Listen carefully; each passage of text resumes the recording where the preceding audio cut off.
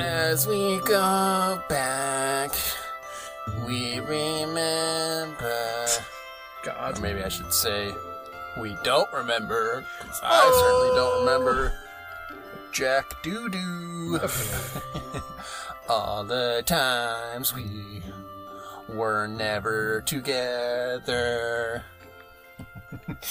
It's the big one, y'all. The big sad ending, which we alluded to last week. It's Kingdom Hearts 358 Days of 2. The not finale, but sort of finale. The climax, if you will. Very special episode. So, buckle up, everyone, because there's lots and lots to talk about. Yep. So, also, it reminded me that we've been saying... Obviously, we're at the end of the game, so I've been catching up on some like end game stuff, basically, and remembering that I think we've been saying the title wrong for like most of this season of the show. Which title? 358 Days Over 2? Yeah, I'm pretty sure it's 3-5. God, I feel like there's a constant back and forth between which version is the right version. What's the alternative? So it's either 358 over 2 days. Oh, I've never heard it that way. Interesting. Now I truly have to double check to make sure. I'm pretty sure it's Days Over 2. Okay. I couldn't tell you how I know that, but it's just... I don't know. It's just the osmosis. It's in the lexicon now. Because it's...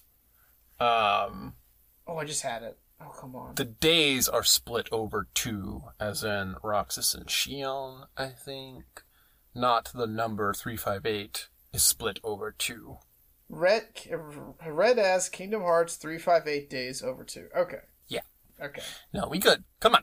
Don't be throwing curveballs to stay in the game. We're steadying, going in for the landing. Can't be having any sort of turbulence at this point. Yeah. I am your overly elaborate final boss. Stage 3 overload design. Joined by my abandoned winning popsicle stick. Oh wait, I didn't even say my name. We're doing great. I'm whatever I said, Kevin. Joined by my abandoned winning popsicle stick, Marshall. And yeah, we are in the end game now. So let us talk about it. So let's see. Let me pull up my notes or check my diary to see where we left off, which I believe was day number 354. Truth. So, we went back and forth, a little behind the scenes. We were going to cover this last episode because we thought it made a nice little stopping point, because this is our last Disney World proper visit. But we cut it off, so we're covering it now. But all this to say, it's been a while since I played this part. But should be straightforward enough, although there was a lot of story bits that I will probably forget the finer details of, but we got the bones anyways. This one is super story heavy before the mission. The mission itself is like fairly light with like some end, like, you know, recap stuff at like the end basically. So yeah, it's pretty different from what we've been doing like literally all this time. So yeah. Yep.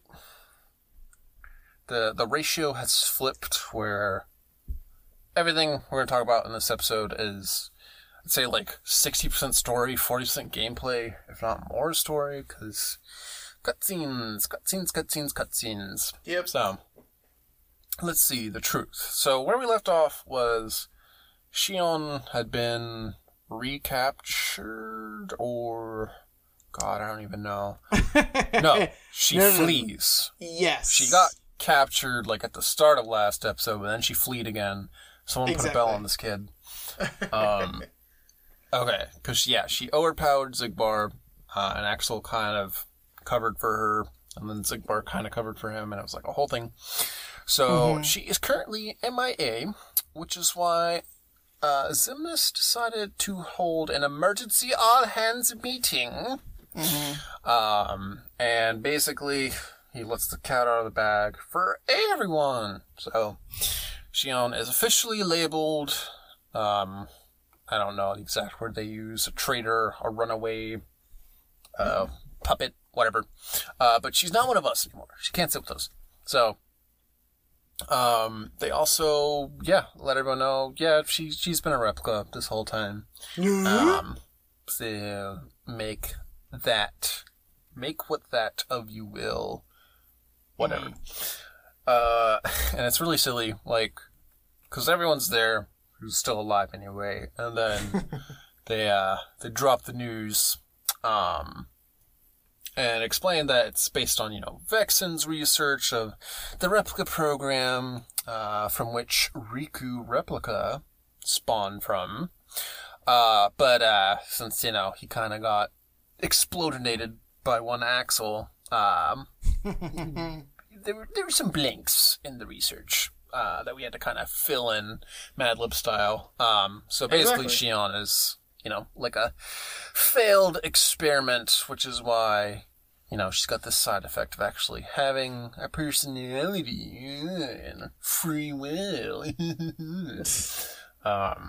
So yeah, basically, they just let everyone out, and then that's all. They're dismissed, and everyone has their cheeky little line of, like, their reaction before they disappear. Very, like, RPG style, where it cuts from each one of them, giving them a little sign-off, and then they disappear. And it's very tedious, but basically, they all react pretty much how you expect. Demix is like, why am I always the last to know these things? And then it's left between Axel and Xemnas, and maybe Sykes and Roxas there too, or whatever. But basically, Xemnas says, hey, you get the dirty work again. Go capture her again. Use force if needed again.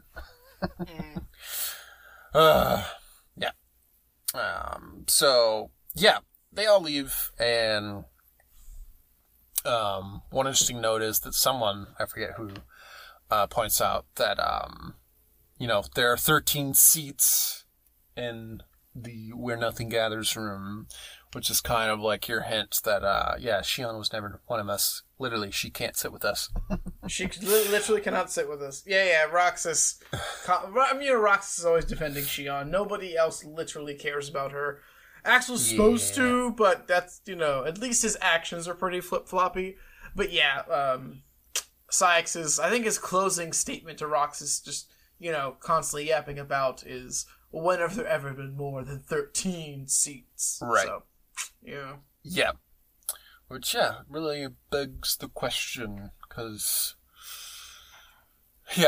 their name is Organization 13, but they usually, if not always, just call themselves the Organization. Yep. And we, have flashbacks of them not being 13, like, not even being 12 before Roxas, because we have that Zexion, or, was it Zexion? Maybe. Yeah, the cutscene between Zexion and Xigbar in Final Mix, Kingdom Hearts 2, where he says, I just found, I think he says 1 or 2 new recruits, but he mentions Marluxia.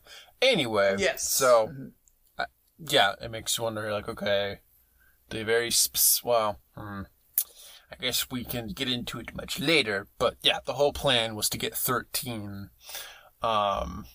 which, should have raised some eyebrows. Like, wait a minute, why do we have this 14th member? That number's not nearly as cool. What's going on here?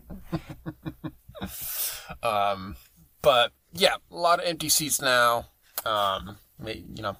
She could have probably taken one of those, but no, she's not one of us. Go get her.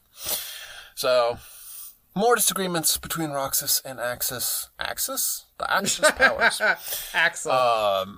Axelation.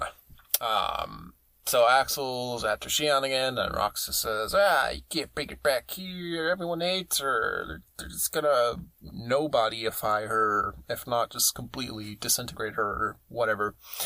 But Axel says, well, if it's not her, it's gonna be one of us. So, an order's an order, kid. I don't know what you want me to do here.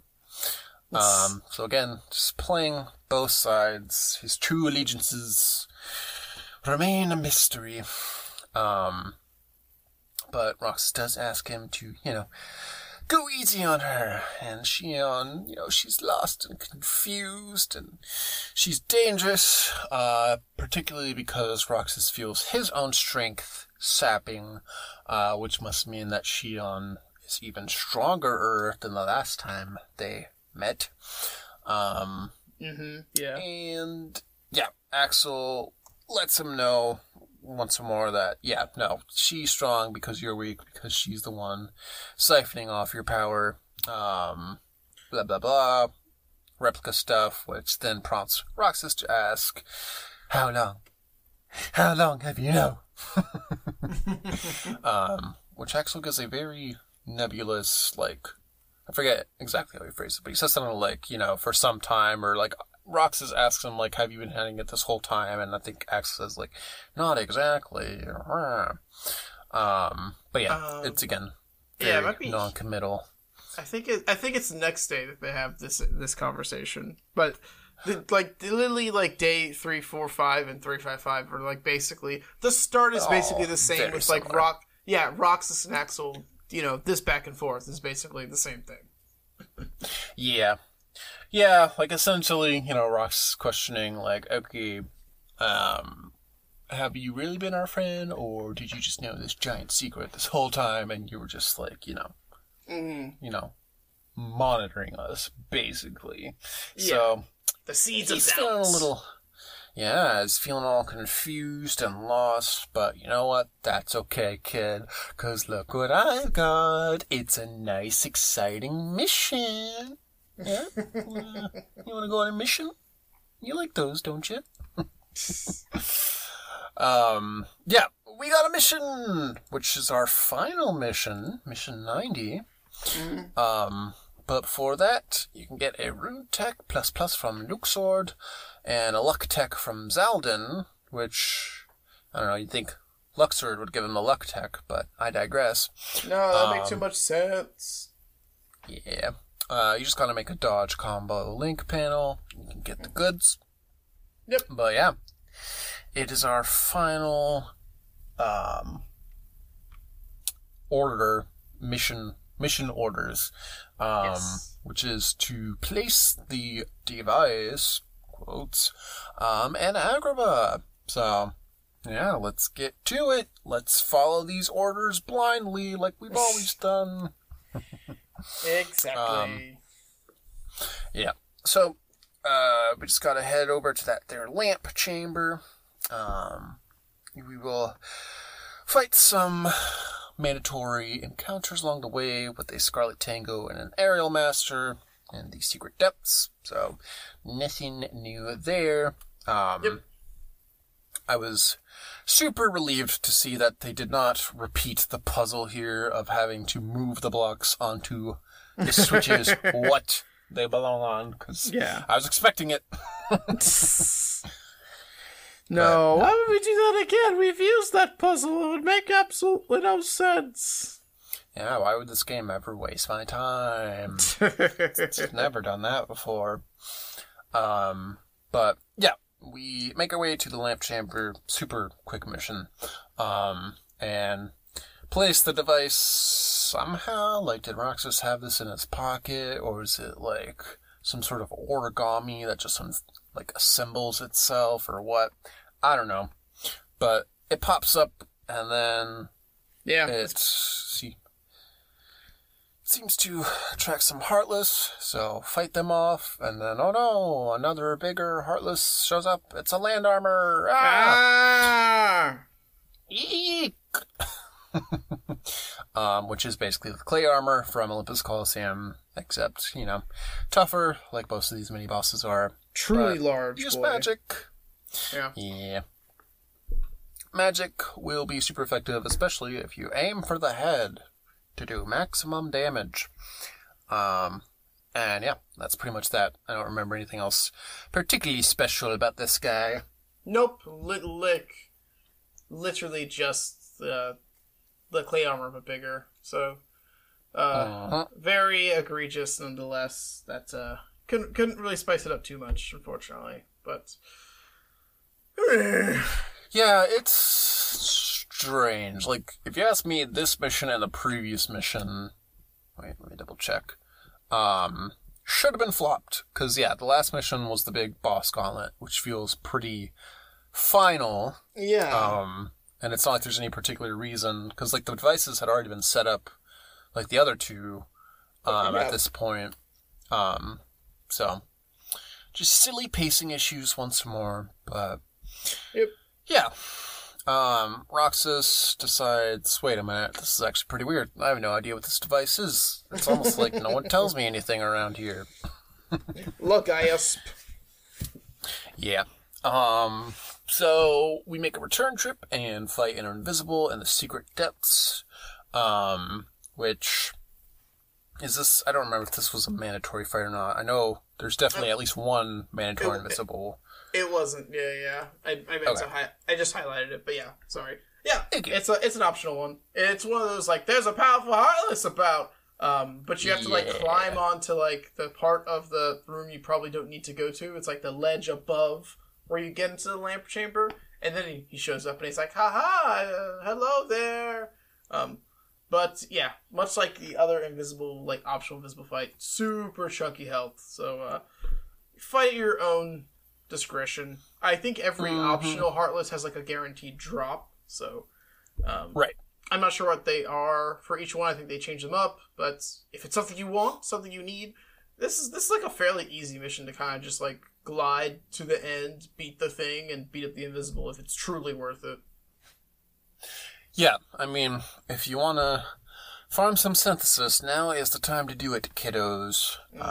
Because this train is leaving the station. Yep. So, we make our way to the dark corridor, where Roxas is all sorts of mixed up and questioning, what am I doing here? I don't belong anywhere. And Nobody yeah, we get knows the troubles I've seen. yeah, he's having a time and a half. So Yeah. to reflect his newly moody disposition, he throws the hood up, and we see yet another single tear. So that is that. Meanwhile, we cut to the old woods in Twilight Town, which pre-rendered cutscene, which I don't remember being this late in the game, because I've seen, various cutscene playthroughs of this game before this. Yeah. And I remember this part showing up much earlier, but I guess it's like the third to last day. But it's a meeting between Sir Mikael and not Ansem, which prompts Mickey to get all defensive. Woo! But then Ansem reverts to his boy form, and it was Rika the whole time, which... Remind me, is this the first time we've seen, like, Riku revert back from Ansem? Like, as if this is, like, a switch he can flip? Yes. Yeah. So this is the first, if not the only time. Yeah, because we don't see it all in the calm, because calm takes place not before all this, but you know what I mean. Yeah.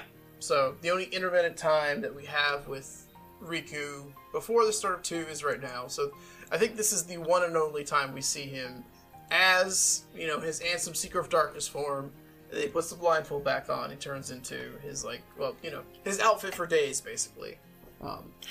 So yeah. Yeah, why is he Ansem here? Because we have to show it happening. People wouldn't understand. But we're gonna see it happen in 2 days. Exactly. I mean, it does set up this scene at the very least. I mean, there's the fake out of, like, Ansem! But then Riku goes into, hey, Mickey, I gotta go do a thing. Like, if I die, can you take care of Sora and Donald and Goofy, please? And Mickey... Yeah, but just like... Why? Why couldn't he have showed up as Riku? Why did we need this little fake out other than to see Mickey being surprised? Like, maybe... I don't know. Maybe they're establishing that Mickey knows that any Ansem at this point is actually Riku. I don't know. And he seems pretty surprised when he sees him, but I'm not sure. It seems like Riku arranged this meeting. But yes, why Riku enters frame as in his Ansem form is questionable. I'm not sure if, like... I guess has Riku... I'm not sure if this is ever discussed. No, because the black coats, the organization cloaks, they hide, like, I think they basically hide your power level, or, you know, they hide the darkness from sniffing you out. You're supposed to hide like, whatever's convenient to the plot. Exactly, right. But it doesn't let them use... It doesn't let them use dark corridors, but we don't see how Mickey, in this time period, you know, this time in KH, we don't see how Mickey and Riku... How he's getting around. Jump around from world to world, exactly. So my thought is, like, if you would have shown him coming out of a dark corridor, that would kind of have some justification, perhaps. Like, Mickey is like, this is where Riku told me to be, I wonder where he is. And he pops out, and he's like, handsome, and Riku's like, no, Mickey, don't shoot, it's me! Yeah, I don't know. It really deflates the moment of Riku giving in to the darkness and then becoming Ansem. If it's like, oh, well, it's you were permanent. Ansem before, like, what's the difference now? Yeah, it seems as if, like, he can, when he uses his darkness too much, he turns into Ansem. And so, like, literally at the end of the episode... Ansem out. Yeah, exactly. It's Morbin time. He's Kevin Levin from Ben 10 when he uses his powers too much. He gets stuck in his weird chimera form. Okay, now I understand completely. I know how to speak to Kevin's mind. But no further explanation needed. Yeah, it's weird, and it also adds to the confusion of this whole blindfold mechanic where he puts the blindfold on to hide Ansem, but then when he gets rid of Ansem, he's still wearing the blindfold. Ugh, it's a whole thing. But whatever. He reveals his true form, and then they talk, which presumably... No, I think it's safe to say, yeah, this is the last time Mickey and Riku talk before all the KH2 shenanigans. So yes, this is presumably the conversation that Mickey's referring to, and he's like, I'm sorry, Sora, I can't tell you what happened. I made a promise. I think. Yeah. I can see, because they haven't talked. They don't talk, like, at all in KH2 until Riku reveals that he's Ansem looking ass and, like, other stuff. Yeah, so, yeah, maybe that's why they showed it, so Mickey could see, he's all messed up. And continuity. Probably wouldn't want Sora to see him like this, so now I know I won't tell Sora what's going on with Riku. Gotcha. Okay. But yeah, Riku explains Sora's sleepy, I gotta go, assimilate his clone. It's a whole thing. Naminé will catch you up. Meanwhile, should I fail in my endeavor, it is up to you to protect the boys in their quest, because we all know those three couldn't get anything done without us. And that's where we get our exciting Mickey rescue in Kingdom Hearts 2, because, by golly, you sure need my help, huh? So, yep, they're doing their little whole setup for what they'll be doing in Kingdom Hearts 2 here. Yeah. And yeah, it's just a fun little cutscene of, seeing more Riku-Mickey interaction. Yeah. It's really weird how, at the start of the cutscene where it shows Riku and, his, hooded state, the, lighting on his, coat is like super dramatic and pronounced, like the twilight. Maybe that's because, Riku walks the path to dawn.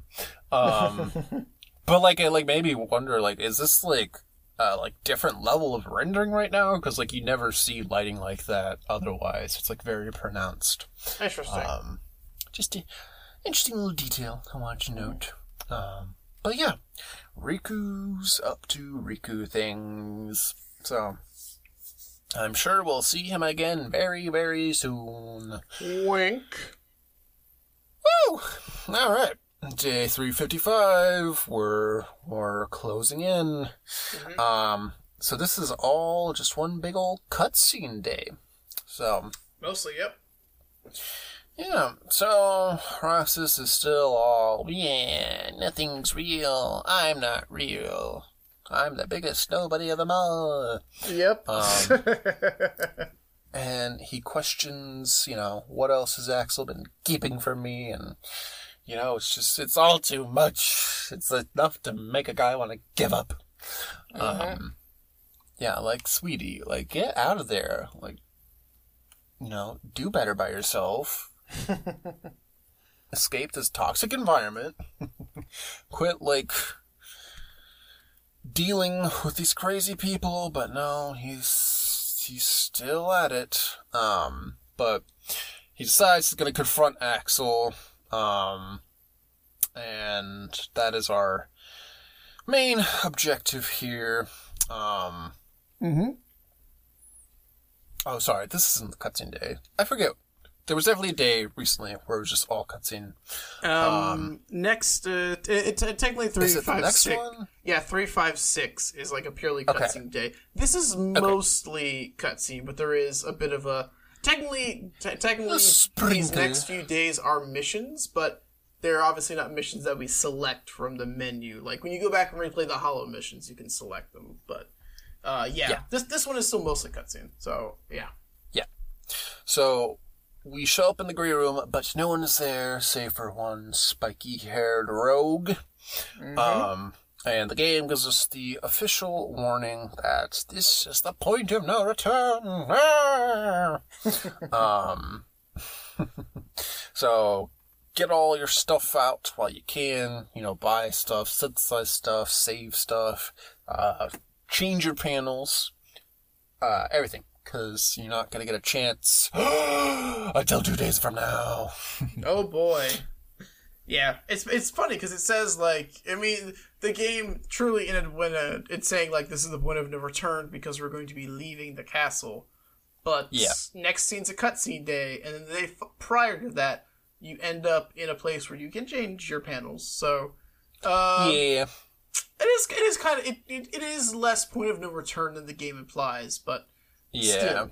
So yeah. I guess you can't select older missions after this point, but yeah. Not until you get to the next save point, basically, or Grey Room 2.0, and then you can do Hollow missions again. But okay. Yeah. You can still do Hollow missions from our next point that we'll get to. But yeah, it's the point of sort of return, basically. So. Let's go confront Axel and find out what's going on here. So, yes, this is where he asks Roxel. Oh, my gosh. My memories are fading because we're getting so close to the end here. I can hardly keep everyone separate. Exactly. Oh, yeah. Roxas asks how long Axel has known about one Xion.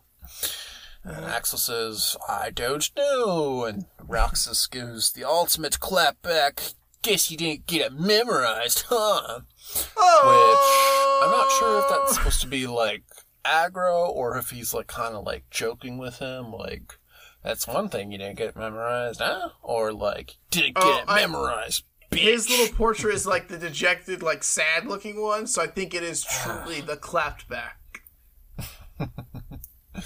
Oh, yeah. So, yeah. He asks more about, do you know about me? Who am I? Where did I come from? Why don't I remember anything? Who's my somebody? Sora. And Axel decides, you can't handle the truth, kid. All that information is dangerous. I'm protecting you for unexplained reasons, because if you found out where you came from, you would have the exact same knowledge that everyone else does. I guess. I don't know. Yeah, I don't know. We can get into it later, why this is like supposed to be some big secret. But yeah, Roxas ain't telling nothing. He zipped the lock and threw away the key. And not even that keyblade is gonna open it. So, you ain't learning nothing. Roxas decides, alright, that's enough. I'm out of here. That's it. I'm getting me mallet. So he packs his belonging, which is to say nothing. Not a single thing was taken that day. Roxas is packing light. Yeah. And he leaves behind the winning popsicle stick. Oh, no. Not the winner stick, no! Yeah, it's truly a Greek tragedy we're witnessing unfold. So yeah, that's it. Roxas is also outie. The organization retention rate is just in complete free fall at this point. Resignations left and right, except we do not accept resignations. But before that, get a couple little rooms where you can descend from the castle, which is interesting. I guess they don't explicitly show it, but we go from the Grey Room to the room. Hall of Empty Melodies. Yeah, that one, which I guess we presume is like... Yeah, like, is it connected to the Grey Room, or did Roxas just off camera go through, like, a whole bunch of other rooms to get there? I'm trying to think where... I think the Hall of Empty... I'm trying to think. Like, in Cage 2, it is the altar, like, final altar. There's the place with the invisible bridges.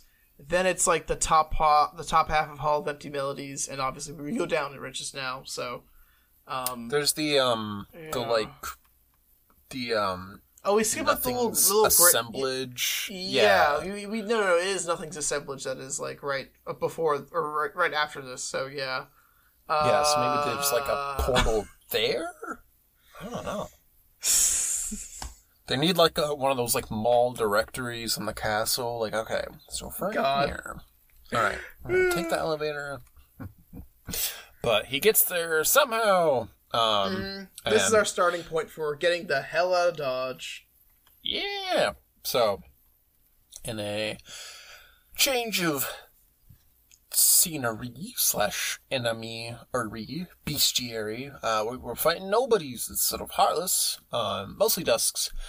And luckily / whatever, maybe if you want to farm, they're all optional, so you can just whiff by everything, and just go straight for the critical point of the mission. And I mostly avoided them, but I did take out a couple just to see, like, okay, are they going to be super annoying or what? But yeah, they actually go down pretty easily, so I don't know if it's a sign that we're just so much stronger now, or if the enemies were leveled down for the actual story part versus the, some of those, like, pot missions where they'd pop up and then, like, two-shot you. Yeah, exactly. We do fight some samurais, too, but they also weren't too tough at all, which was surprising. They're also pretty easy to deal with, to be honest. So, yeah. I'm not sure which one it would be, but I'll take what I can get. So, but yeah, the Dusks are fairly easy. There's like maybe a few samurais at the very end, and they're like maybe have like 2 bars of health as opposed to like 4 or 5, like they do in the pot mission. So, prefer to take them out. I think I got like a bunch of Tech plus materials from them. So, I would say beat them up if you want to. They're pretty simple. It did remind me that technically, each org member is assigned like a group of minions. And Roxas is technically the leader of the samurais, but we don't get to see any of that interaction. So we only ever see Roxas fighting samurais. Exactly. Like, what is the deal? Like, imagine how cool that would be if you could, like, summon them as, like, little familiars during the missions. Exactly. If you do something, so good. They're like, they're really supposed to be the little. I mean, every not human looking nobody is basically supposed to be reporting back to the top members of the org. So I don't know, man. I think again, I joke constantly about Organization 13 and workplace comedy, but I think seeing a lot of behind the scenes and how the org runs would have been very, very interesting. Like that would have been interesting. Like, Roxas, we've given you a new rank, and with this rank, you get your own battalion of nobodies to command. This is no small responsibility, my boy. Use it well. Blah blah blah blah blah. Yeah. But cool. Nonetheless, here we are. I guess not to be fair, but on the other, putting the shoe on the other foot, I guess all the members who are alive in 2 have nobodies that report to them, which means I was about to no because Zexy and all the Castle Oblivion staff die off in the first 5 hours of the game anyway. So my first thought was, they don't have nobodies assigned to them. 1. You could just create them. 2, again, they're around for literally 20 minutes before they all die. So right, meh. Yeah. Oh well. If it's a fight you want, it's a fight you will get. So we end up toward the base of the castle, and whatever that room is, the very first one, Kingdom Hearts 2, when you enter it, and it's got all the staircases. And at the very bottom is one Saïx who's very angry, because, as I alluded to earlier, we do not accept resignations, which is interesting that this is when Saïx reaches his breaking point in terms of, alright, it's time to throw hands. Because, up until now, it's always been him just, scolding Roxas, you would better fall in line, or, I'm gonna split you up in your missions. But now he's like, alright, when negotiation fails, it's time to resort to just straight up violence. Violence! Yeah. So, boss fight with Saïx, which, this has been a long time coming, pal. So he sort of plays similar to the Kingdom Hearts 2 boss fights, except I would say easier.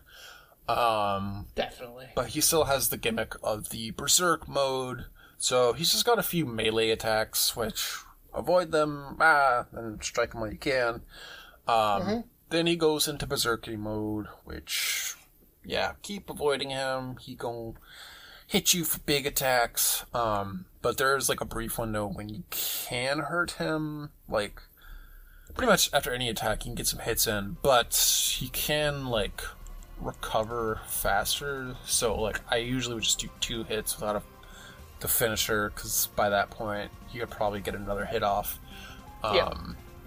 So play very defensively here. But that's pretty much it, really. There's this, when he is in Berserk mode, I guess you can kind of, knock him out of it. Yes. And then when that happens, he kind of staggers, and he's, down. You can, get a few combos off the end, but then he gets back to his usual routine. But I couldn't tell, because, very annoyingly, there's no Berserk meter. I couldn't tell if when he's all raging out, okay, am I supposed to just wait this out, or do I have to hit him to eventually knock him out of it? I think it's the latter, but I'm not 100% either way. But that's pretty much it. It's a fairly simple boss. It's one of those ones that I feel don't get hit and you'll be fine, which sounds kind of weird to say, but this fight is pretty simplistic. He will throw his claymore a few times, kind of similar you mentioned to the KH2 fight. But you have to finisher him out of berserk mode. There's no reaction command, so we can't. We can't Eclipse Moon the ever-living snot out of him. But yeah, finisher knocks him to the ground for a bit. I didn't have many other comments or notes besides that. He's got a fairly simple strategy. Yep.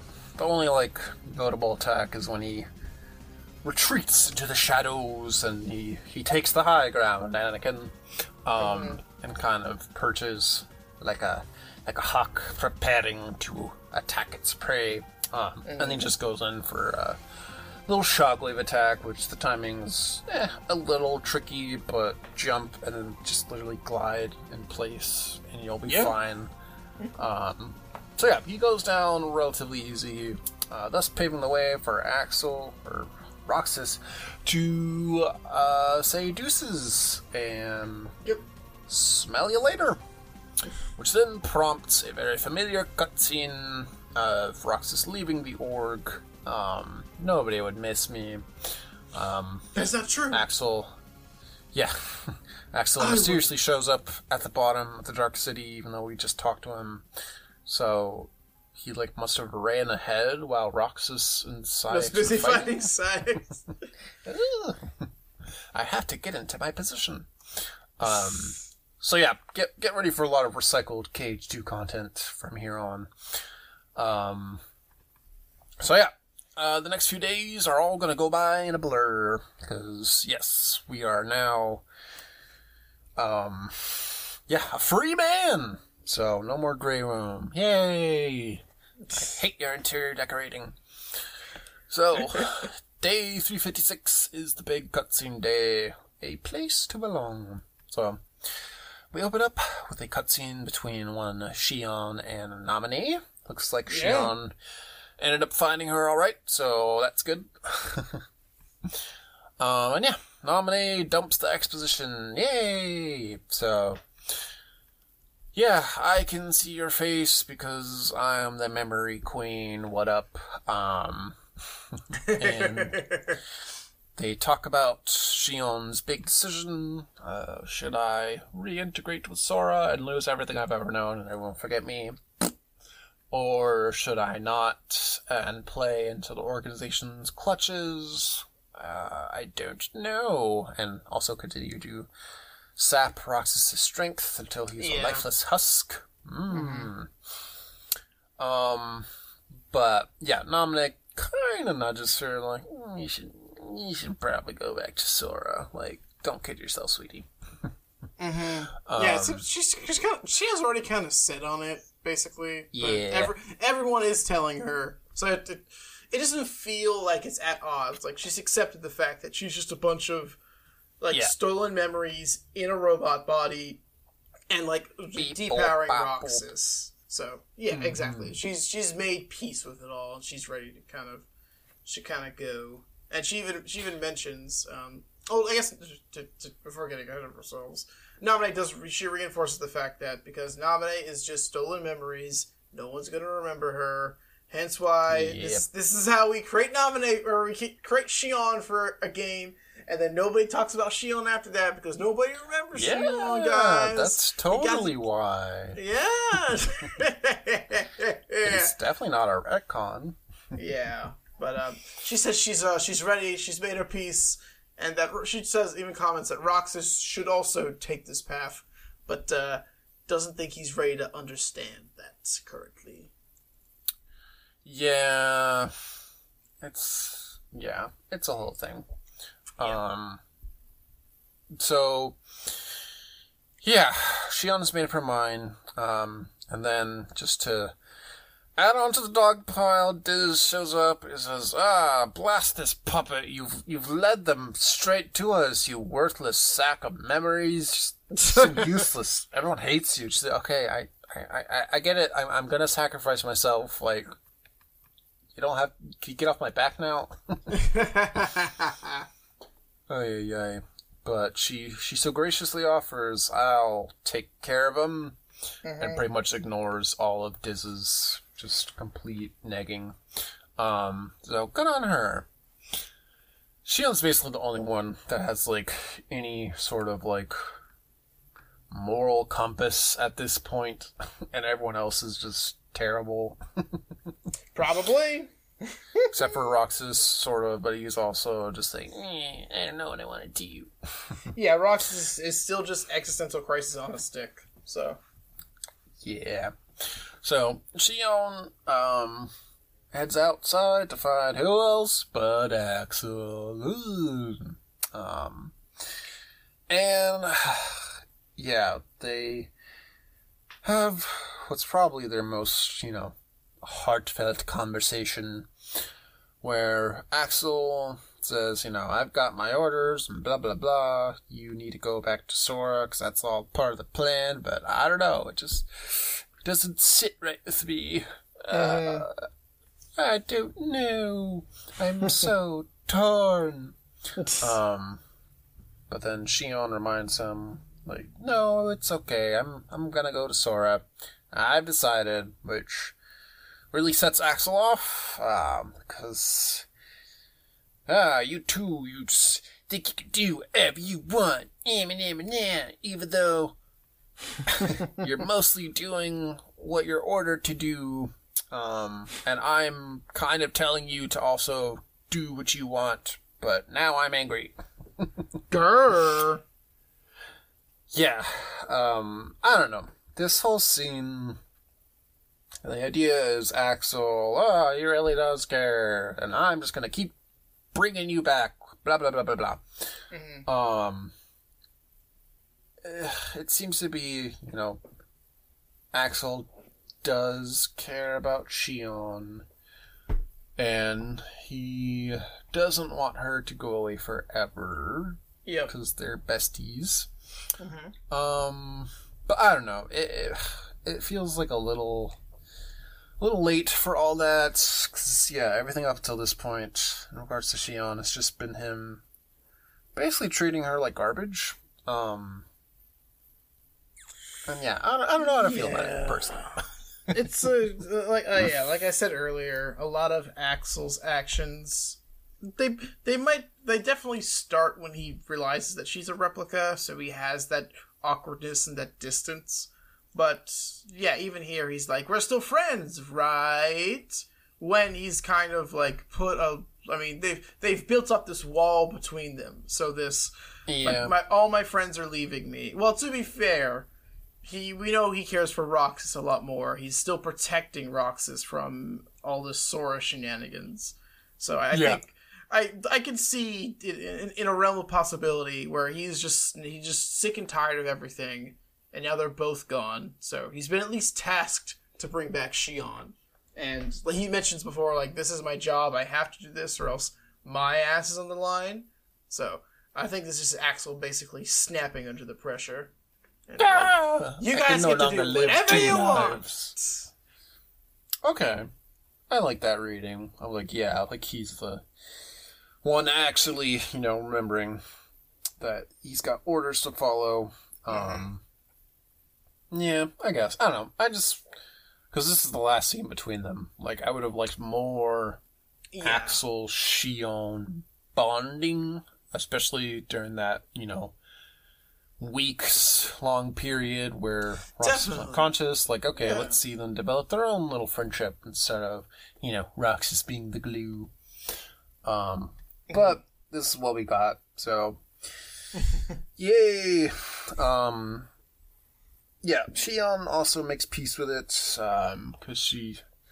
Yeah, like you were saying, it seems to be her acknowledging, I understand, you're in a difficult position here, because she tells him, don't hold back, whatever you do, beat me up real good. It's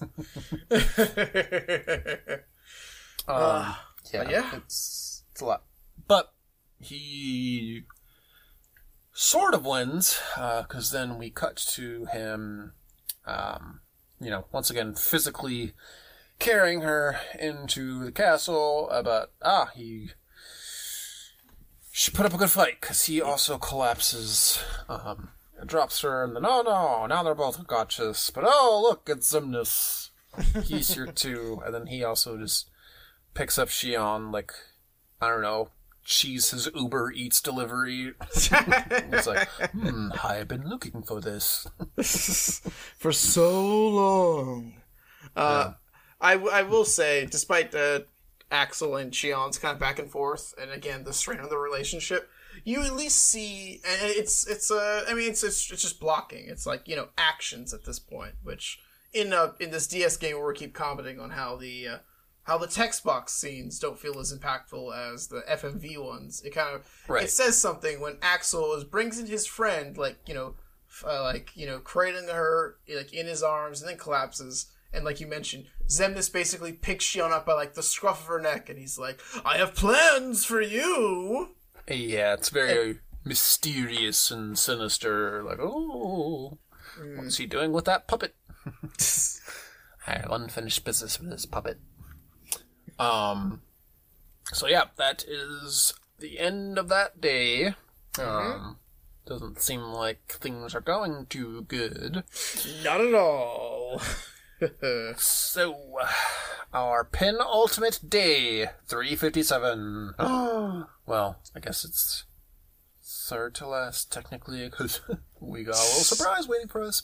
Day 357, Tears. So we open on Twilight Town, and we see Hayner, Petzlet being all friendly and not having a care in the world, summer vacation, and I'm sure glad none of us are made of stolen memories of a friend who's suspended in animation, and not a care in the world. That'd be pretty rough there, Sonny. Yeah, it must be terrible. So Roxas is staring at them afar like a big old creep, and comments, I guess not all friendships fall apart. At least they can still frolic in the sun, those innocent babes. Yep. Yeah, he's going through the breakup real hard. Yeah. He's super jelly right now. Ugh. I can't see any other friendships right now. They just remind me of my friendships, Sorry. Ex friendships. Yeah, so if you're so inclined, you can go around and explore Twilight Town at your leisure, but not much point to that. You should just head straight forward to the station plaza, where we will find our favorite character, Organization Moogle. He's here! He's the real one! Yeah, look at that, a little surprise. So, this is why it wasn't really a point of return, because you can go to M for all your item needs, and I guess here's where you can also access mission mode. But, you can do your hollow missions from here. I do love it. He does mention, I couldn't let you leave the castle alone. Your money's always good in my pocket. So he's getting his business done, but also he's here for us. Yeah, what a good lad. So I did synthesize one last Keyblade. I don't remember what it is, but it's the big, strong Keyblade, like the big club, basically. It has extreme strength, is all I remember. Because I figured magic's not going to be super useful for this next fight. You are correct. I did not jump I did take a look at the magic weaknesses because, this is, as Magic Boy, I was very curious on what could and couldn't be achieved, basically, with magic. Yeah. Yeah. Yeah, I popped off a few spells, but you're gonna want to focus on raw power here. So, okay. Yeah. I use mostly... Well, it'll be fun sorting out Keyblades next episode, but I used Pandora's gear. It's like a big... it reminds me of another Keyblade that I can't even remember right now, but it's like this big, yellow oblong Keyblade, almost. Screw it, I'll have to remember what weapon it reminds me of. But I don't know. It's probably the best one I have. The ground combo starts with a finisher, if that helps anybody. But I like it. There are 3 or 4 endgame Keyblades I've been swapping out between. So I have a longness for all of them. So, yeah, it'll be interesting figuring out the best boy of the bunch. But yeah.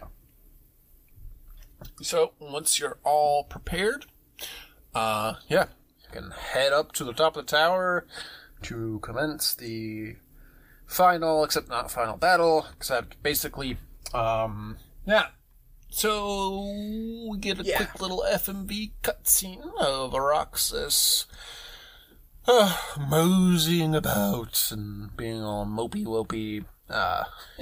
Where did I think I could go? What a joke. Oh, buddy. This is probably the most memorized cutscene, or the cutscene I've seen the most. Because when I was an angsty teenager, I would watch it on repeat. Just to feel something. I understand. Just to feel a little something. And it doesn't play great as a cutscene because there's a very abrupt transition between the gameplay, but we'll get into that in a little bit. Rox is sad, but look, Shion's here, and she brought ice cream. Yay! Everything's normal again. Oh my goodness. Yeah, it's a little foreboding because she's got the hood up. Yeah, it's kind of like, to our little metaphor earlier, like a breakup text, like, we need to talk. Except, we need to talk is 2 ice creams, like, what? Why are you bringing the ice cream here? No. What could you possibly want to say to me? No. I reject your ice cream, and I reject whatever it is you have to tell me. But, yeah, whatever it is not gonna be good. She basically lays it all out for Roxas, which is to say, lays it all out to us, which is to say, okay, we get it. You doing the thing, Shion. You've made your mind up. You're gonna heroically sacrifice yourself. Except this time there's plot development. Oh, because she takes off her hood and oh my god, it's Sora! Whoa! This is him. This is Sora. Yes. She tells Roxas, this is him. This is our boy. It's pretty uncanny hearing her voice coming out of Sora's face and also making, like, Shion facial expressions. I don't care for it. It definitely, I feel like, I've seen it several times, so I feel like I'm used to it, but yeah, it's only this one cutscene. It actually reminds me of, I'm not sure if anyone has solved this mystery, probably, of when she takes off her hood to Axel in Wonderland when she escapes for the last time, and he's like, "Duh!" Oh yeah. But yeah, we've seen her before because when Axel fights her, she looks like Shion. When she talks to Naminé, she says, "You can see my face." So, and God, your Shion is basically, if you have a connection to Sora, you see potentially somebody else. Much like Sigmar saw a different person that we've never seen before. Wink, wink. But yeah, like a little Rorschach test. Basically, but nonetheless, she is 1,000% Sora now. Wonder how that happened. Wink, wink. Looks like Xemnas off screen. Yeah. So there's definitely some implications here that some sort of shenanigans occurred, probably relating to these suspicious devices. Definitely. But yeah, she says, I'm Sora now, and I'm ready to absorb you, so you gotta fight me, because there can only be one. There can only be one. Let's fight, loser. Woo! And somehow she can now walk on air. Looking at me, strange. I'm walking on air? Question mark? Yeah, I don't know. I don't know if it's like an illusion, like when they did the Heartless swappy, or true. She's just that powerful. I would assume my thought process is these Zemna shenanigans have just powered her up, essentially. Yeah, it's weird. But in any case, she decides, all right, it's time to decide which of us will be the true Sora clone. So yeah, boss fight commences. Here we go. So she does a little snappy of her fingers, and whoa, we're teleported to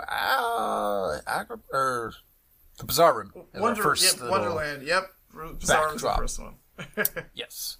And oh no, the device is here, and yeah, it implies the device is somehow powering up Xion. Mm-hmm. And yeah, she gets an overdramatic anime transformation into.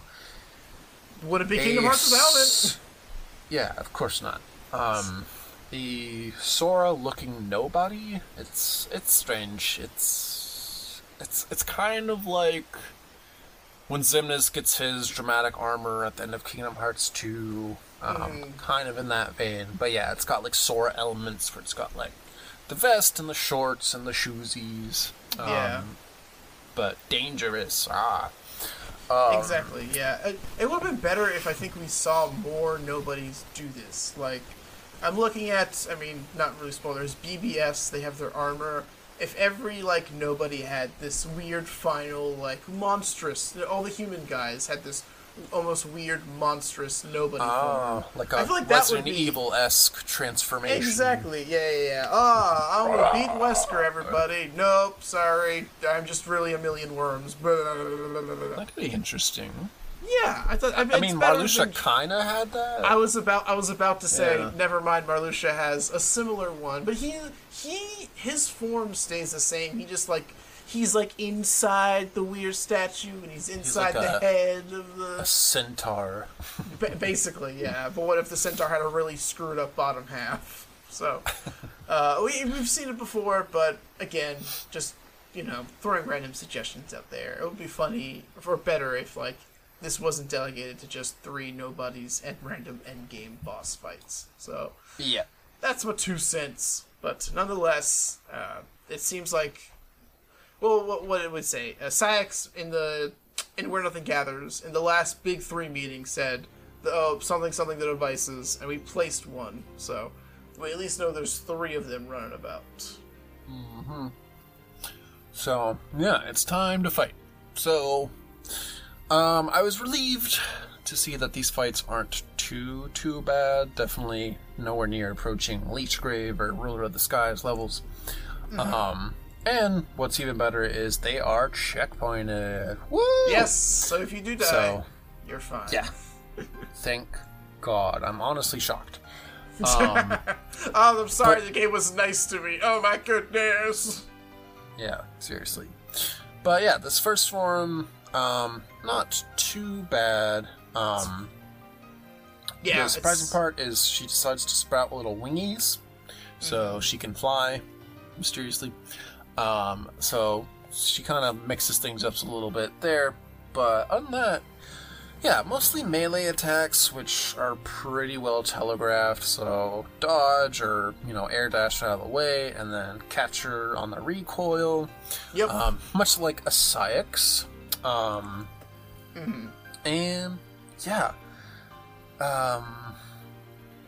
yeah, very similar actually, because she does have like a similar kind of homing attack when she's flying. So just jump out of the way and then get her again. She's like pretty slow and has a lot of wind up, so you can just kind of whack on her while she's preparing her next move. Yeah. This form is pretty mild, so I'm not gonna lie. Yeah. I was gonna say, it reminds me of the Saïx fight. Just like be cautious, and you should really have no problem with this. The only issues I have seen is one, this goes for all of the forms. You can't block. Well, you can block Xion's attacks, but then she has a counter move that's unblockable. So no blocky, just dodgy. Yeah, it's that. Again, she has a similar like basic combo attack, which kind of persists throughout the entire boss fight. There's also, she has a charge move, and she has, this is the most annoying one, in my opinion. Yeah, she has this barrier that she'll attempt to do, but you can, as long as you breathe on her before she does it, it's kind of like she jumps and kind of curls into a ball a little bit. Just make sure you hit her, or else she'll basically feel all of her HP. I had it happen to me in a follow-up form. Yeah. Because a lot of these moves that she has persist between the different forms. Right. Funny enough. But yeah. The one problem move I've seen is her...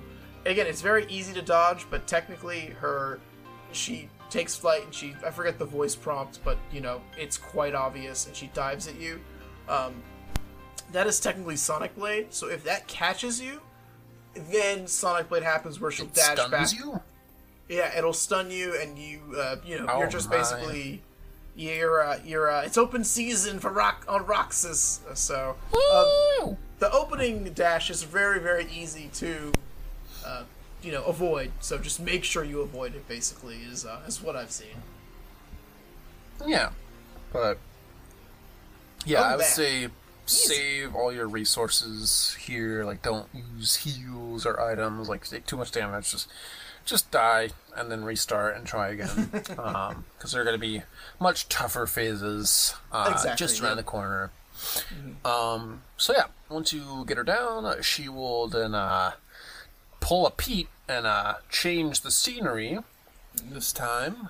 Play for a change of scene. Or whatever Pete says in Cage 2. Yeah, whatever he says. I can never remember. But yeah, this time we're taking the fight to the Manor Ruins in Halloween Town. And yeah, she just changes her weapon. So, like, it seems to suggest, she, her form is changing with each new phase. But here, she's the same, but she just gets a different sword. It's like, okay. Yes. Kind of underwhelming. So, the devices do a thing. The game doesn't talk about it at all, but that's something. Right, that what's going on here? you want the legit reason just right now that I've unearthed? That you've unearthed? Is this like in the secret reports or some... It might be a secret report thing. I haven't... I mean, it was web searching. It wasn't in-game lore searching.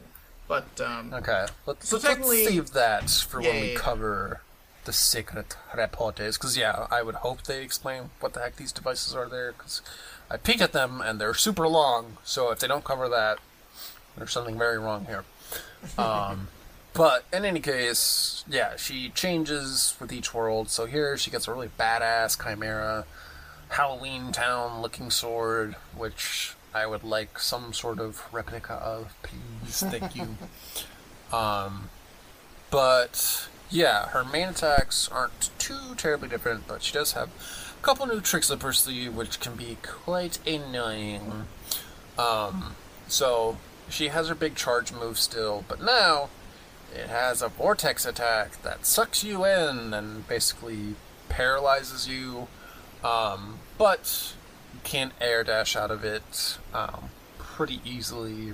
So make sure you keep your air dashes on, y'all. Otherwise, I don't know how you would escape this. You'd probably just be screwed. So yeah. Because I mean, in a little bit, even that doesn't work out too well. So. She got that, and then the other one, which is probably one of her worst attacks, is basically Ragnarok, where she spawns a bunch of homing projectiles. Yep. And the trick here is to be far away enough where you can successfully evade them, because they will keep chasing you, and you basically gotta kite them out to go away from her, but then miss you and kind of spiral out and keep going. You just gotta feel it out. You really gotta thread the needle. But you also want to be close enough to her to then prompt a melee attack, because my first sort of strategy was to just stay on the outskirts of the battlefield and just keep gliding around until she tuckers out. But it seems like at that point she just keeps spamming Ragnarok, if you're too far. So you want to get close. Yes, I discovered that you just kind of like, I was basically holding like, I just kind of, she Ragnaroks and I glide the hell away from her. And she's like, oh, you're still like 17 miles away from me. What's gonna do it again? I'm like, guess we're doing, like, rolling up my sleeves. Guess we're doing this the hard way. And you just kind of like bum rush in. I feel like the Ragnaroks, discovered they are unblockable. Do not block them. They just hurt. So don't do that. They don't even, they like even phase through the rocks. Like you can't use those as cover like you would in like the Skies fight. Exactly, yeah. A little hard on this one, definitely. But yeah, that's the main move. So, other than that, you can kind of take her out per usual. And then we end up in Agrabah for the third form in the lamp chamber, where she basically turns into Kurt Zisa, which is like, all right, that's a deep cut. Exactly. Like, yeah, like the wings, I know where the hell they came from. The sword is definitely based on like the Chimera from KH2. And this is the first time we've seen a nod to Kurt Zisa ever, so curious. It's super random. Curious.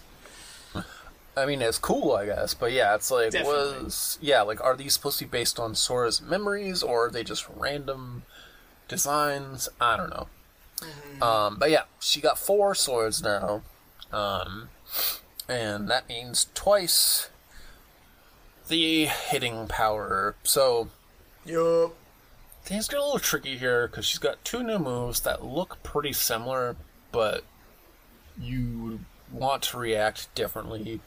So she's got kind of like a basic swipey attacky that's like 3 hits, and you want to dodge away, but stay close enough to then follow up with your own attack. And it's pretty easy to kind of bait out. But then there's a much more powerful version, which is basically Ars Arcanum,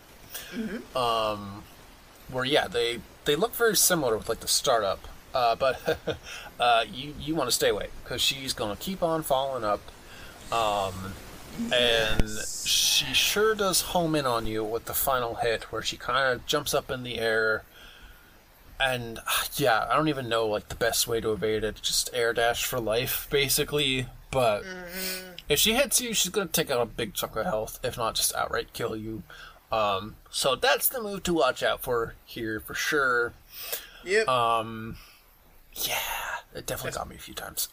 Yep, exact same. So yeah, that last hit, again, Ars Arcanum has a voice prompt to it, so it's pretty obvious, and her swords glow. But yeah, mid-combo, she, like, tracks you again, basically, so she'll jump to you.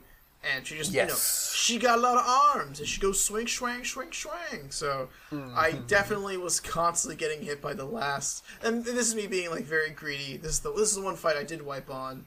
Luckily, it restarts exactly from this encounter or this third form. But yeah, I kept getting greedy and getting smacked at the very end of this combo. So exactly, I learned my lesson the hard way, but nonetheless, it hurts. So. That's that's probably her most dangerous move. So I mean, for sure.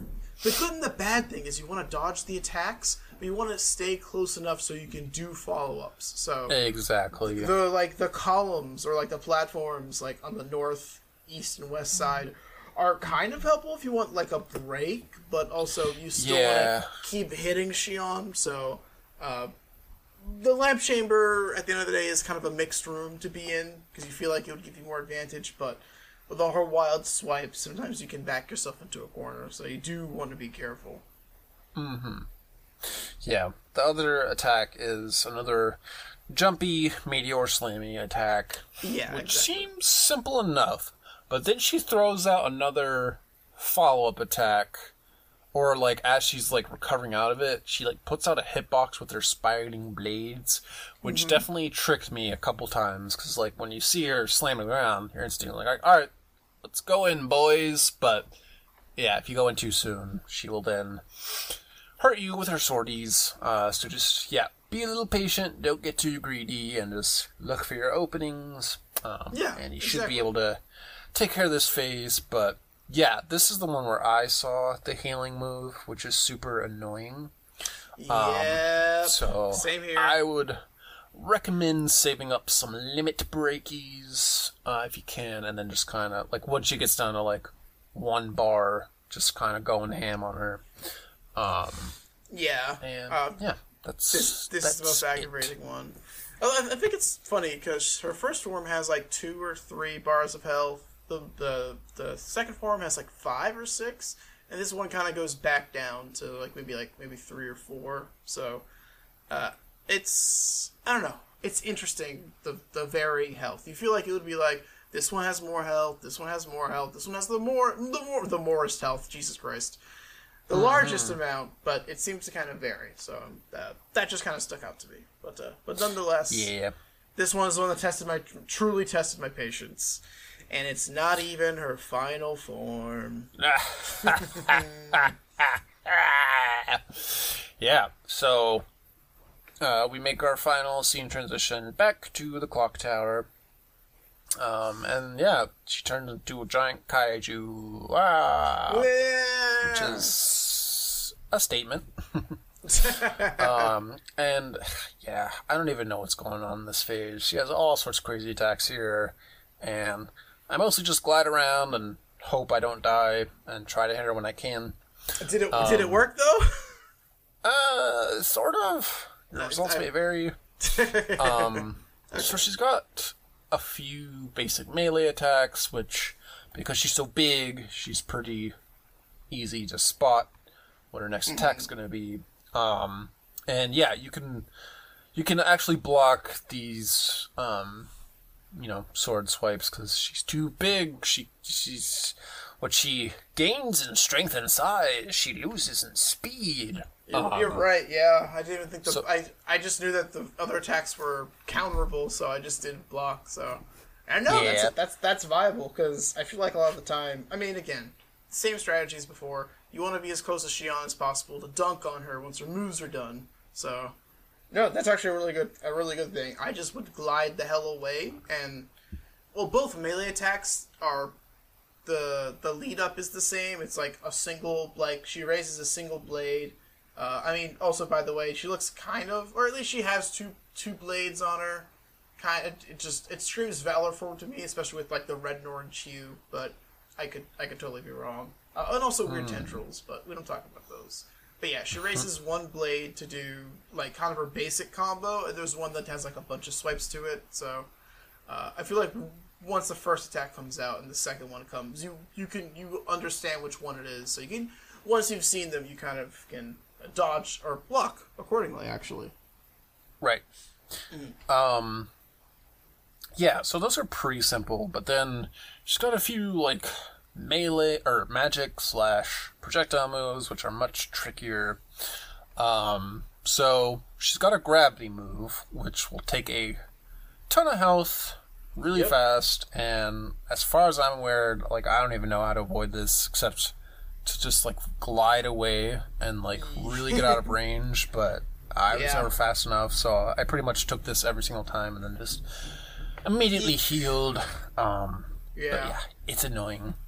Yeah, same thing. I just glided, so I assumed that like obviously you have different levels of glide, so assuming a faster glide could help here a lot. Yeah. I was trying to think if like turning, like I would just kind of glide. My default strategy for this is to just glide around the perimeter of the little fake arena. And that seemed to work most of the time for me. Sometimes I would still get clipped by gravity because it's a spontaneous, decent sized gravity orb. So it is a little toughy to avoid. I guess the following move that we'll talk about is also kind of a weird one to actually go about dodging as well.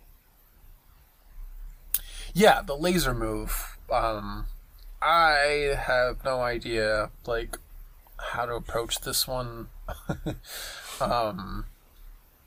Because she kind of like shoots, the set tendrils. They shoot lazy beams, and I don't know like where the hitbox actually is. Because sometimes it would hit me, sometimes it wouldn't. Sometimes I just keep attacking her and I'd be safe. Other times it would get me, so maybe the pattern changes. I couldn't really tell. It's a weird one. And so It doesn't do too much damage, so I would just kind of tank it. It's better than getting hit with gravity. I can tell you that much. So I prefer to get hit by laser at the end of the day.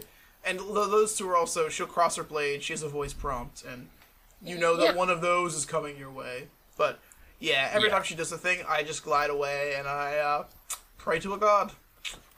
Mm-hmm. So rinse, repeat until you get her down to her last few bars, and that's when she brings out the big slammy whammies. Yep. So she starts following up Laser with a little laser rain action, which is pretty similar to the Ruler of the Skies water pillars, where it would just summon giant laser beams from the ground and, I don't know, just get lucky, I guess, and dodge them. Yeah, this one was interesting. At first, I just glided around, and I got just, like, absolutely slapped multiple times, so... Yeah, same. I'm not sure if this is going to work for everybody else, but my initial... Well, this is also a result of me being greedy, so I'll take what I could get, but, I think I forget if it's this one or just Final Break. She puts, like, a little vortex on the floor. I want to say it's for both moves, actually. I think it's both, yeah. I would just glide into Xion proper, and I just started hitting her, and I was like, I want this fight to be over! I want to do a thing. Yep. Surprisingly, and this happened, 3-4 times, being around Xion proper, I didn't see a lot of lasers come in my direction. I only got hit, once or twice by gliding directly at her, so that happened to be my go-to, personally. I'm not sure if anyone else, because I'm not sure, the laser rain is all RNG, or it seems at least, so I'm not sure if I just got really lucky or if that is a legitimate strategy. But nonetheless, yeah, that was fairly straightforward. And then, we mentioned it, so she has a gravity follow-up. If gravity wasn't a pain in the ass already, Final Break will sure get you. It's Yep. Interesting move. So it takes up most of the area of the arena, and it's not like a hit move. It's basically this Pillar of Light becomes extremely toxic to Roxas, so you should move. But it's kind of like Vortex Hercules' aura field in Kingdom Hearts 1, where he starts summoning it. And you need to get out of there quick, because, it's going to start sapping your health, but then I think it has, one big hit that'll pretty much just kill you. Which all sounds good in theory, except, there's a vortex that is pulling you into the center, so you have to actively fight against it. This final sort of leg of the fight is super annoying, because she keeps popping off these big attacks, one after the other, while said vortex is going on, so there's very little opportunity to actually hit her. So, by the end of it, I was getting pretty annoyed, so I'm like, when is it my turn? Mom said it's my turn with the Xbox. Yeah, exactly.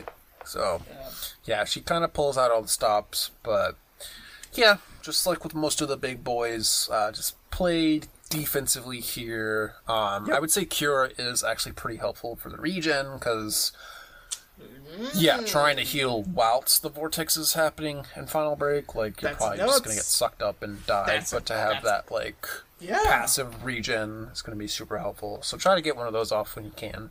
Definitely. And then just kind of tank it is kind of how I took off the last bit of her health. So Yeah, that's it. That's the fight. Yep, that's Xion. That's our final fight, but not our final fight. Surprisingly enough, but nonetheless, she's dead. Well, she's not dead. Well, she is kind of dead. You've drawn your last breath. It's a very abrupt transition back to cutscene where, you're just watching the cutscenes, so the pre-cutscene ends with her oh, now you must fight me too, and then she summons the darkness, and then immediately cuts to her, fading out of the darkness and just instantly collapsing, so it's, a bit of a comical cut if you don't have, the actual build-up of the fight itself. And even, coming out of the boss fight, there's no, in KH1 and 2, when you beat, like, the big bads, there's, like, a giant explosion of and then it shows them in their human form. Here it just instantly cuts to her being back to regular Xion. It's like, oh, okay, interesting. But yeah, she's down for the count, and Roxas pretty much immediately starts forgetting her. So they were not kidding. That was quick. Yeah, but yeah, like that memory degradation kicks in immediately because he's like, "Wait, who are you? Did I do this?" As Xion's just like coughing up blood. She has like a giant keyblade print on her cheek. Surely I couldn't have done that. Yeah, she's not doing too good. And yeah, cue emotion, the cutscene, because she's basically on her deathbed, and her theme song kicks in, and Roxas is sad, and she is like, "It's okay, this is what I wanted." Basically, so yeah. And she gives one parting command to Roxas, or request I should say, of don't let Xemnas get Kingdom Hearts, which kind of comes out of nowhere. Like, 'cause Kingdom Hearts really hasn't been a thing. Like, it has, but like we haven't really talked about it in a while, so like there's no real urgency there. It's there. We see it. Several cutscenes are like, let me look at that version of Kingdom Hearts right there. But then we don't talk about it for 5 years, so yeah, it's a little awkward, but I assume this is her snapping out of whatever Xemnas programming shenanigans he has done. She was like, in my last dying breath, I now have some sense. Blow up the moon, Roxas! Do it! Or at least then pass this mission on to Sora when you inevitably, cease to exist as well. Wink, wink, wink, wink. So, yeah, somehow he can remember that bit, even though she was the one who told him, and all memories related to Xion are now gone, but whatever. Well, so yeah, God, they go about this whole Xion disappearing thing. It's weird because Roxas immediately starts to forget a bunch, and then when we'll see somebody next cutscene, and they are literally in the process. So you can see the memories fading. Well, I guess two people actually, but yeah, it's interesting that Roxas basically immediately forgets. But then again, literally as she's like, "I'm dead, dude. Like, just forget about me." She's like, "Xion, who else would I have ice cream with? I kind of told Axel, buddy. I told Axel to screw off. So that relationship is now over, unfortunately." Yeah, he's really burned that bridge. Yeah, she starts turning into a human crystal. That was unexpected. Tells him, "You're my best friend. You'll always be my best friend." And oh yeah, Axel too, I guess. Basically. And yeah, we get the ice cream line. And then she fades away, and we get one final tear. And yeah, he does remember her name. And then, she's gone, and she leaves one final seashell in her stead. Which, before I, actually played this game, or, watched, the collection on 1.5, I'd never understood, the seashell thing. Where did that come from? But oh, boy. That's, her little gimmick. But, yeah. Big she sad. She shells by the seashore. No more. So we kid, but no, it is quite a sad scene. It'll probably, loosen up the old tear faucet if you're not prepared. Yeah, like I said, this ending bit and this cutscene in particular is probably what most people remember about this game and why they remember it fondly. I'm just going to go out on a limb and say, because, it's it's... Yeah, like, we don't really see death ever in Kingdom Hearts, and this is the closest we really get to that, except for that time when everyone does die, but then we reverse it. I was about to say insert people becoming real again, then becoming nobodies again, and basically then why won't you let me die? Yeah. Yeah. But no, she gone, and she gon' be gone for quite a while, if not forever. So yeah, no, it's impactful, especially when we see how Roxas reacts, and the next day, 358. Whoa, believe for some reason, believe it. Sound Naruto. Yeah, strange little name, but yeah, Shion's gone now, which. I don't know. So she crystallizes and then, like, shatters in fragments, which I assume is, like, a visualization of her memories returning to Sora? But I don't know. Did they go to Sora, or did they then go to Roxas for him to then go to Sora? I think we've already talked about this, but I can never keep track. Because we can also assume that with her gone, Roxas has now returned to his full strength and then some. Yes. So I assume, some part of her also got reabsorbed into Roxas. So I would think so. If I don't think they make it very obvious. If all of her memories go back to Sora, then it's like a weird gray area that doesn't really need too much explanation. And thinking about it in the grand structure of things, but I guess in my processes, I imagine the memories go back to Sora, and whatever power Roxas had goes back to Roxas in that moment, basically. And in our grandiose knowledge, and by grandiose knowledge I mean the game before this game, we obviously know that Roxas goes back to Sora, no matter what. So. The distribution can be whatever it so doth want to be, in this particular area, but it is very interesting because it does give Roxas a slight power upgrade, one might say. Yeah. So we cut to the next day, and Roxas is in the Dark City, except he's gone full blown tortured soul. He's got the hood up. Yep. And he summons 2 Keyblades. Whoa! 2? 2? And they're Kingdom Keys at first, but then they transform into, you love him, Oathkeeper and Oblivion. His signature stance, baby. So yeah, this is everybody. This is how it happened. Yeah. Which, I don't know how to feel about it, so... The game implies / outright confirms. Roxas inherited Shion's Keyblade, and that's his second Keyblade.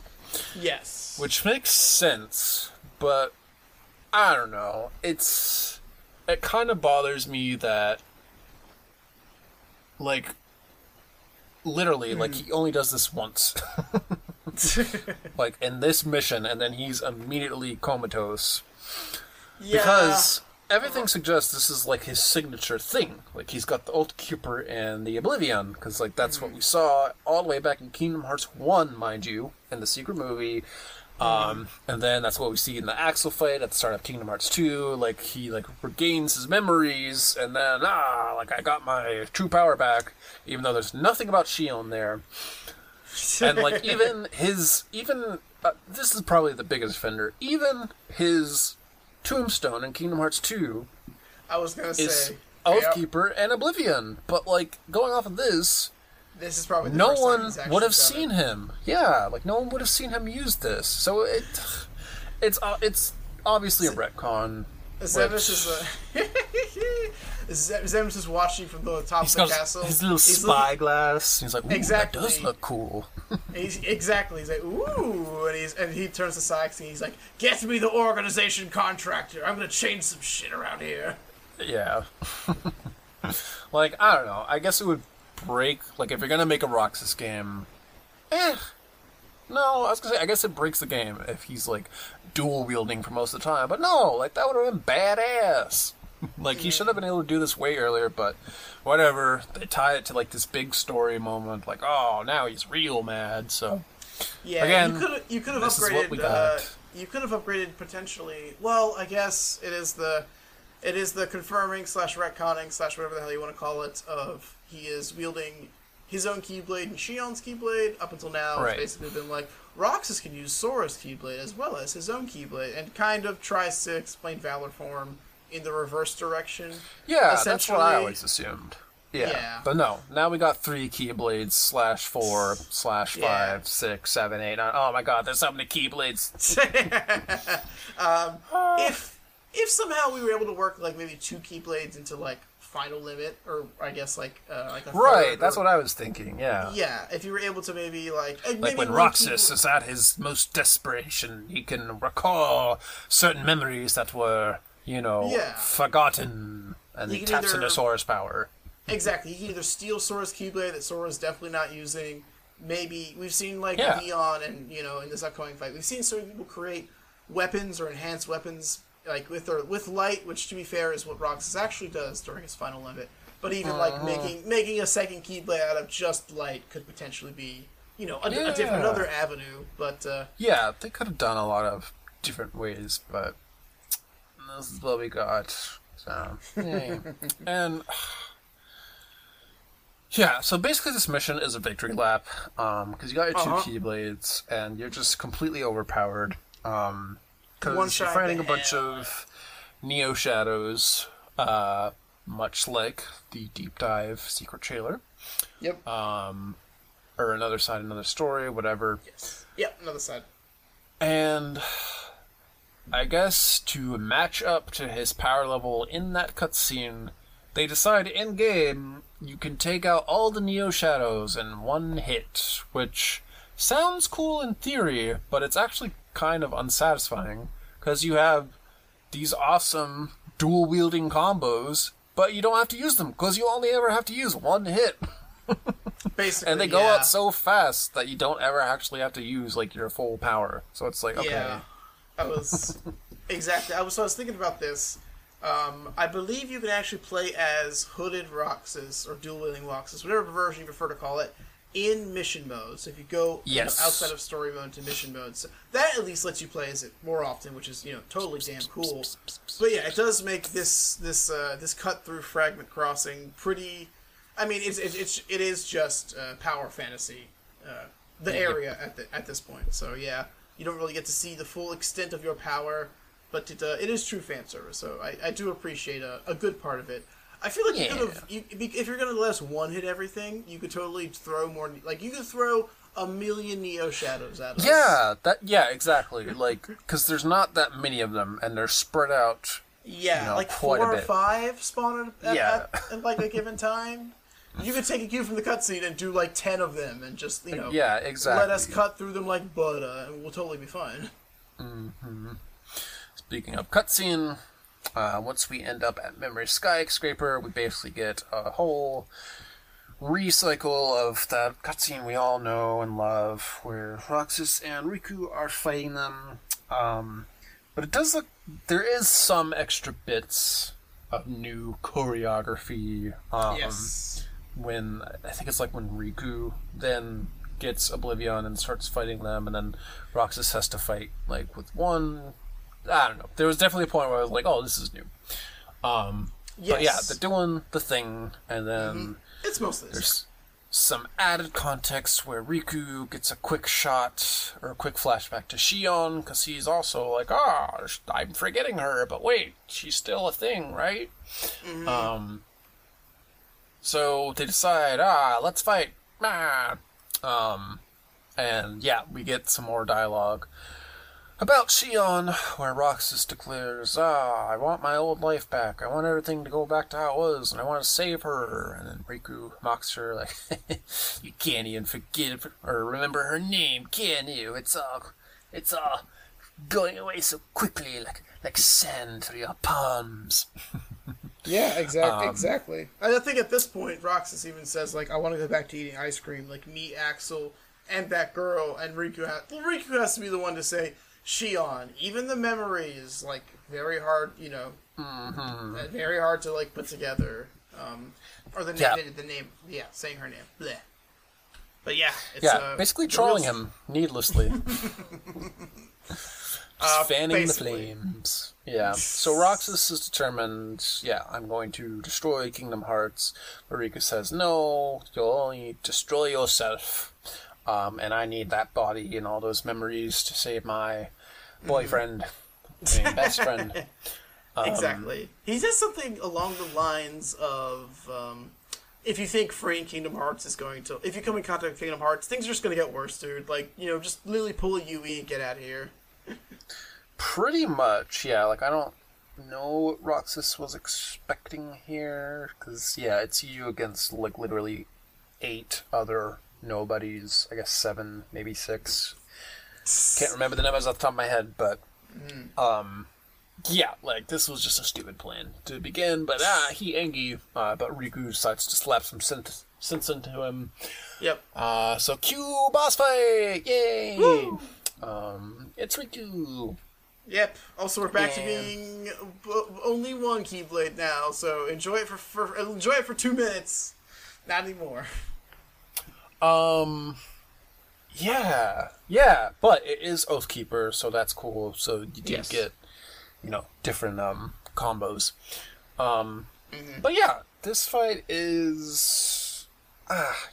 it's pretty straightforward. The big thing is you can't really hurt Riku from the front. He's like a big old fat body.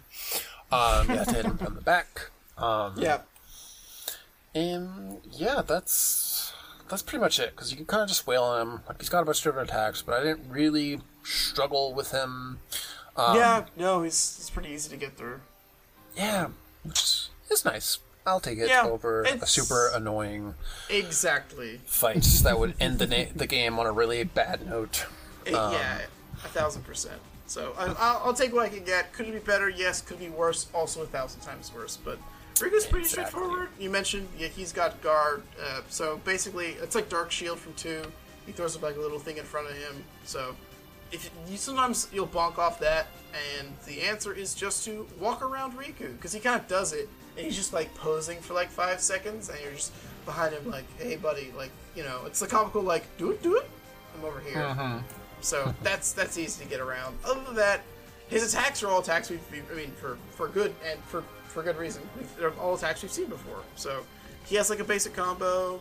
He'll do his Helm Splitter from his Possessed version from KH1, where he just, like, dives from the ceiling, basically. Yeah. Yep. He's got his standard Dark Faraga that ain't going anywhere. And he also does, speaking of KH1, Possessed Riku, he also has his Dark Aura, where he powers up and then he's zippity-zoppity all over the place. But not as bad as that original version, so actually pretty mild to deal with. Yeah. And then, at some point, when his desperation mode is he pumps up Oblivion with light, so it's a little bit longer, it does more damage, and no longer does Riku have any knockback. So be careful when you combo him, because he will not be stunned. But other than that, pretty simple fight. I'm curious what stats Hooded Endgame Roxas has. And if they correlate to your original level, because I used all like the level up panels, I was level 55. Obviously, I felt much stronger in this fight, and I took pretty minimal damage, so I was thinking of like, I'd be curious to decrease my level a lot and go into this fight. But to get into this fight, you have to go through the Shion fight, which, actually, now that I think about it, I think you can play just this mission in Hollow Mission mode, so I might try that out. But I took pretty minimal damage this fight, so... Yeah, the only damage I took was intentional, so I could get limit. I shouldn't say the only damage, but like when I was taking damage, I wasn't like, I've got to heal. Like, exactly, it's like, okay... It was pretty manageable. Yeah, exactly. Yeah, so that's the boy. That's it. You can all go home now. You beat him, and then it plays the cutscene from KH2, pretty much beat for beat. I'm winning. What do you mean? I'm gonna tease you for being Sora, and you're gonna remember it. You really are as nobody. Yeah. That whole chestnuts, Riku gives in darkness, big hunky land. Then just instantly annihilates Roxas, which is pretty anticlimactic. Like my thoughts are, if you're gonna make this fight, like they should have made. Not that I'm asking for more boss fights, but they should have split this into 2 phases. One against Riku, Ansem version.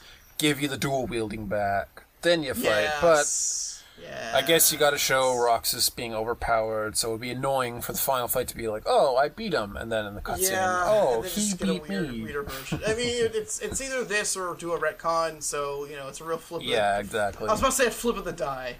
It's a flip of the coin, but it's they chose to stay faithful to the cutscene. Yeah, because technically this did come out first, because this was in KH2 Final Mix Plus.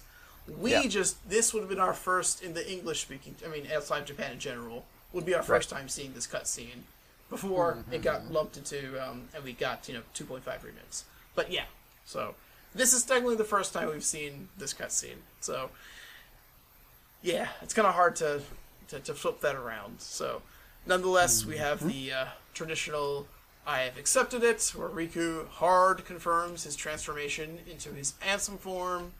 The only, the added benefit is that God, I wish I could speak. On the bottom screen, you see a flashback to the trio eating their ice cream, and then as Riku strangles the life out of Roxas and drops him. And this pops up. We see another version of that, with Xion slowly fading out of existence and out of memory.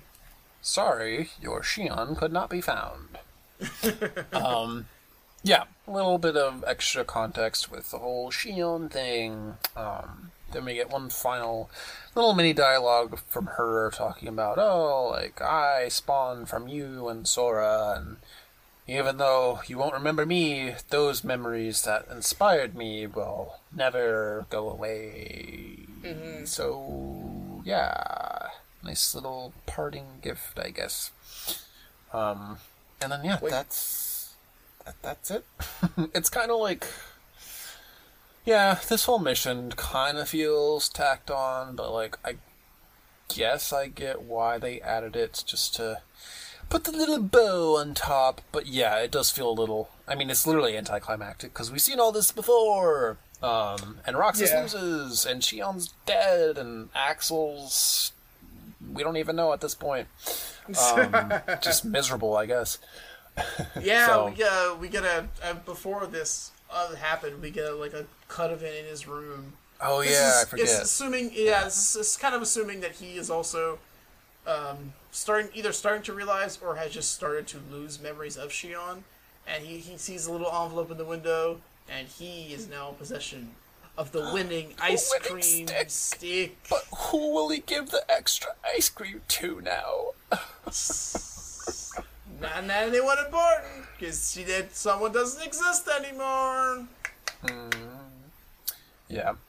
So, everyone's miserable. Yay!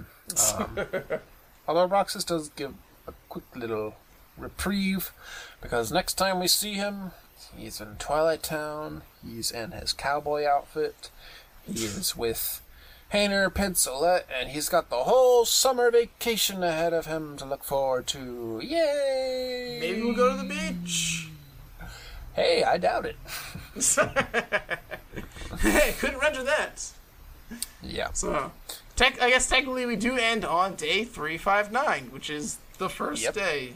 And the first day of Kingdom Hearts 2. Yep, and look at that.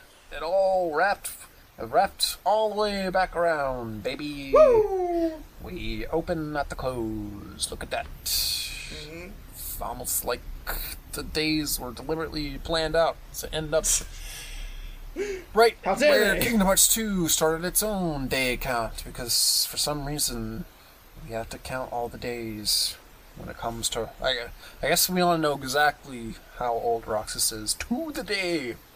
Yep. But yeah, that's it. We get our little credit sequence with some Sanctuary after the battle. You love to hear it. Yep. You don't ever hear it outside of Kingdom Hearts 2. It's always simple and clean with these little spin-off games, /side games, /handheld games, /whatever you want to call them. And yeah, well, I couldn't tell you what happens next, because once the credits roll, my emulator just decided, you know what, that's enough. And I just got stuck on a black screen, so I was not able to save a clear file.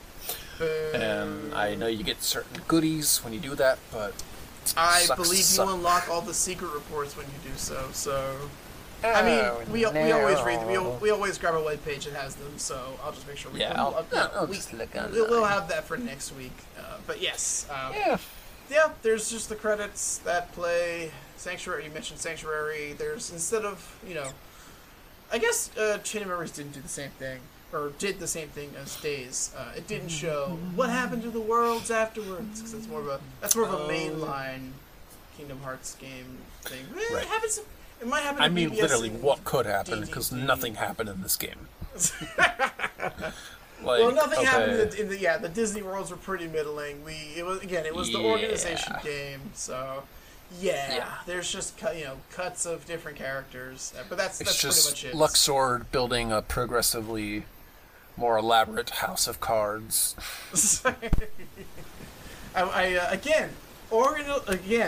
Organization 13 sitcom.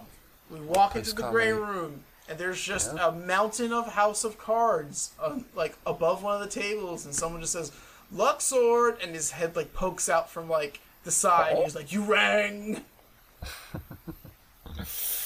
Yeah, someone get on it. $1 million idea, folks. Yep. So yeah, that's Days. Woo! It's over, but yeah, we'll have a couple little wrap up episodes. But yeah, I don't know. Maybe I'm afflicted by some sort of Stockholm syndrome, but I am a little sad to see the credits roll. Yeah, probably because, like I said, that ending just hits hard. And yeah, it's like, wow, man, our boy really did have it rough, didn't he? Nothing went right for him, did it? 1,000%. Bum, bum, bum, bum, bum, bum, bum, bum, bum. But yeah, main story is complete. Mm-hmm. So yeah, next week we will talk about the aforementioned secret reports, as we like to do when we can delve into all the extra lore in game with the Ansem reports in prior seasons. And yeah, we'll get into some mission mode shenanigans, because yeah, you could play as all the other organization members and then some. Whoa, but yep. I don't know how much of that I have access to, so I might have to do some YouTube and catch up.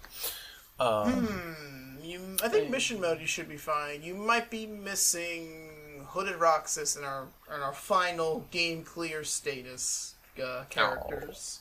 Yeah, so, okay. Yeah, I'll have to look them up. But yeah, so we'll get into that and any other sort of post-game shenanigans. And then week after that, we'll have our final wrap-up with the crownies, yay, and our final thoughts on the game. So, yeah, although the book has closed, the stapled-on epilogue remains. So, we shall continue this journey next week. But, yeah, the big ending, everybody.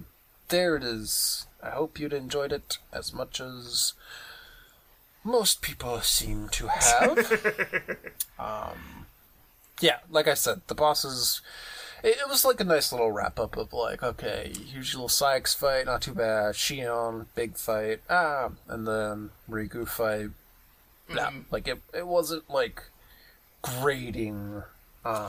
Exactly. I think back to Xemnas' million forms, Ansem's million forms. Luckily, Marluxia only had like 2. Well, there was like the fight before, and then the 2 inside the actual final boss area. But yeah, this one, in terms of end of game so far, this one has been on the mild side, and I can appreciate that a little bit. Like again, we mentioned there's secret reports, there's mission mode, so there's no secret cutscene, there's no secret bosses to deal with. Right. It's a pretty straightforward KH game, just like Calm was. So yeah, we've touched most everything the game has to offer, and we will elaborate on the rest of it in the next few episodes. So we wrap it up next time. Yeah. So thanks so much for listening, everybody. Please make sure you don't forget to rate and review on your podcast platform of choice. Yes, please. Yeah, you can also subscribe if you haven't already, so you never ever forget. And you can tell a friend so you can have someone to share ice cream with while listening to us. That sounds like a nice time, huh? Exactly. And you can email us at khbhpodcast@gmail.com. Once again, khbhpodcast@gmail.com, or tweet at us at the same handle at khbhpodcast. And then that's all I got. Them's my parting thoughts. So yeah. Next week, mission mode and secret reports. So we will. Interesting. We'll see how deep this onion of lies has to go as we shed through layers of mystery and intrigue. But next time, baby. Alrighty. Day 360, I guess. I don't know. The extra day. You thought he wasn't here, but the day is here. And there's gonna be another day or two. You were caught off guard by this sudden song, and now you're dead. All 365, baby. You know it. Because 358's a weird number. Why would we stop there? Alrighty. Good night, beautiful people. Bye.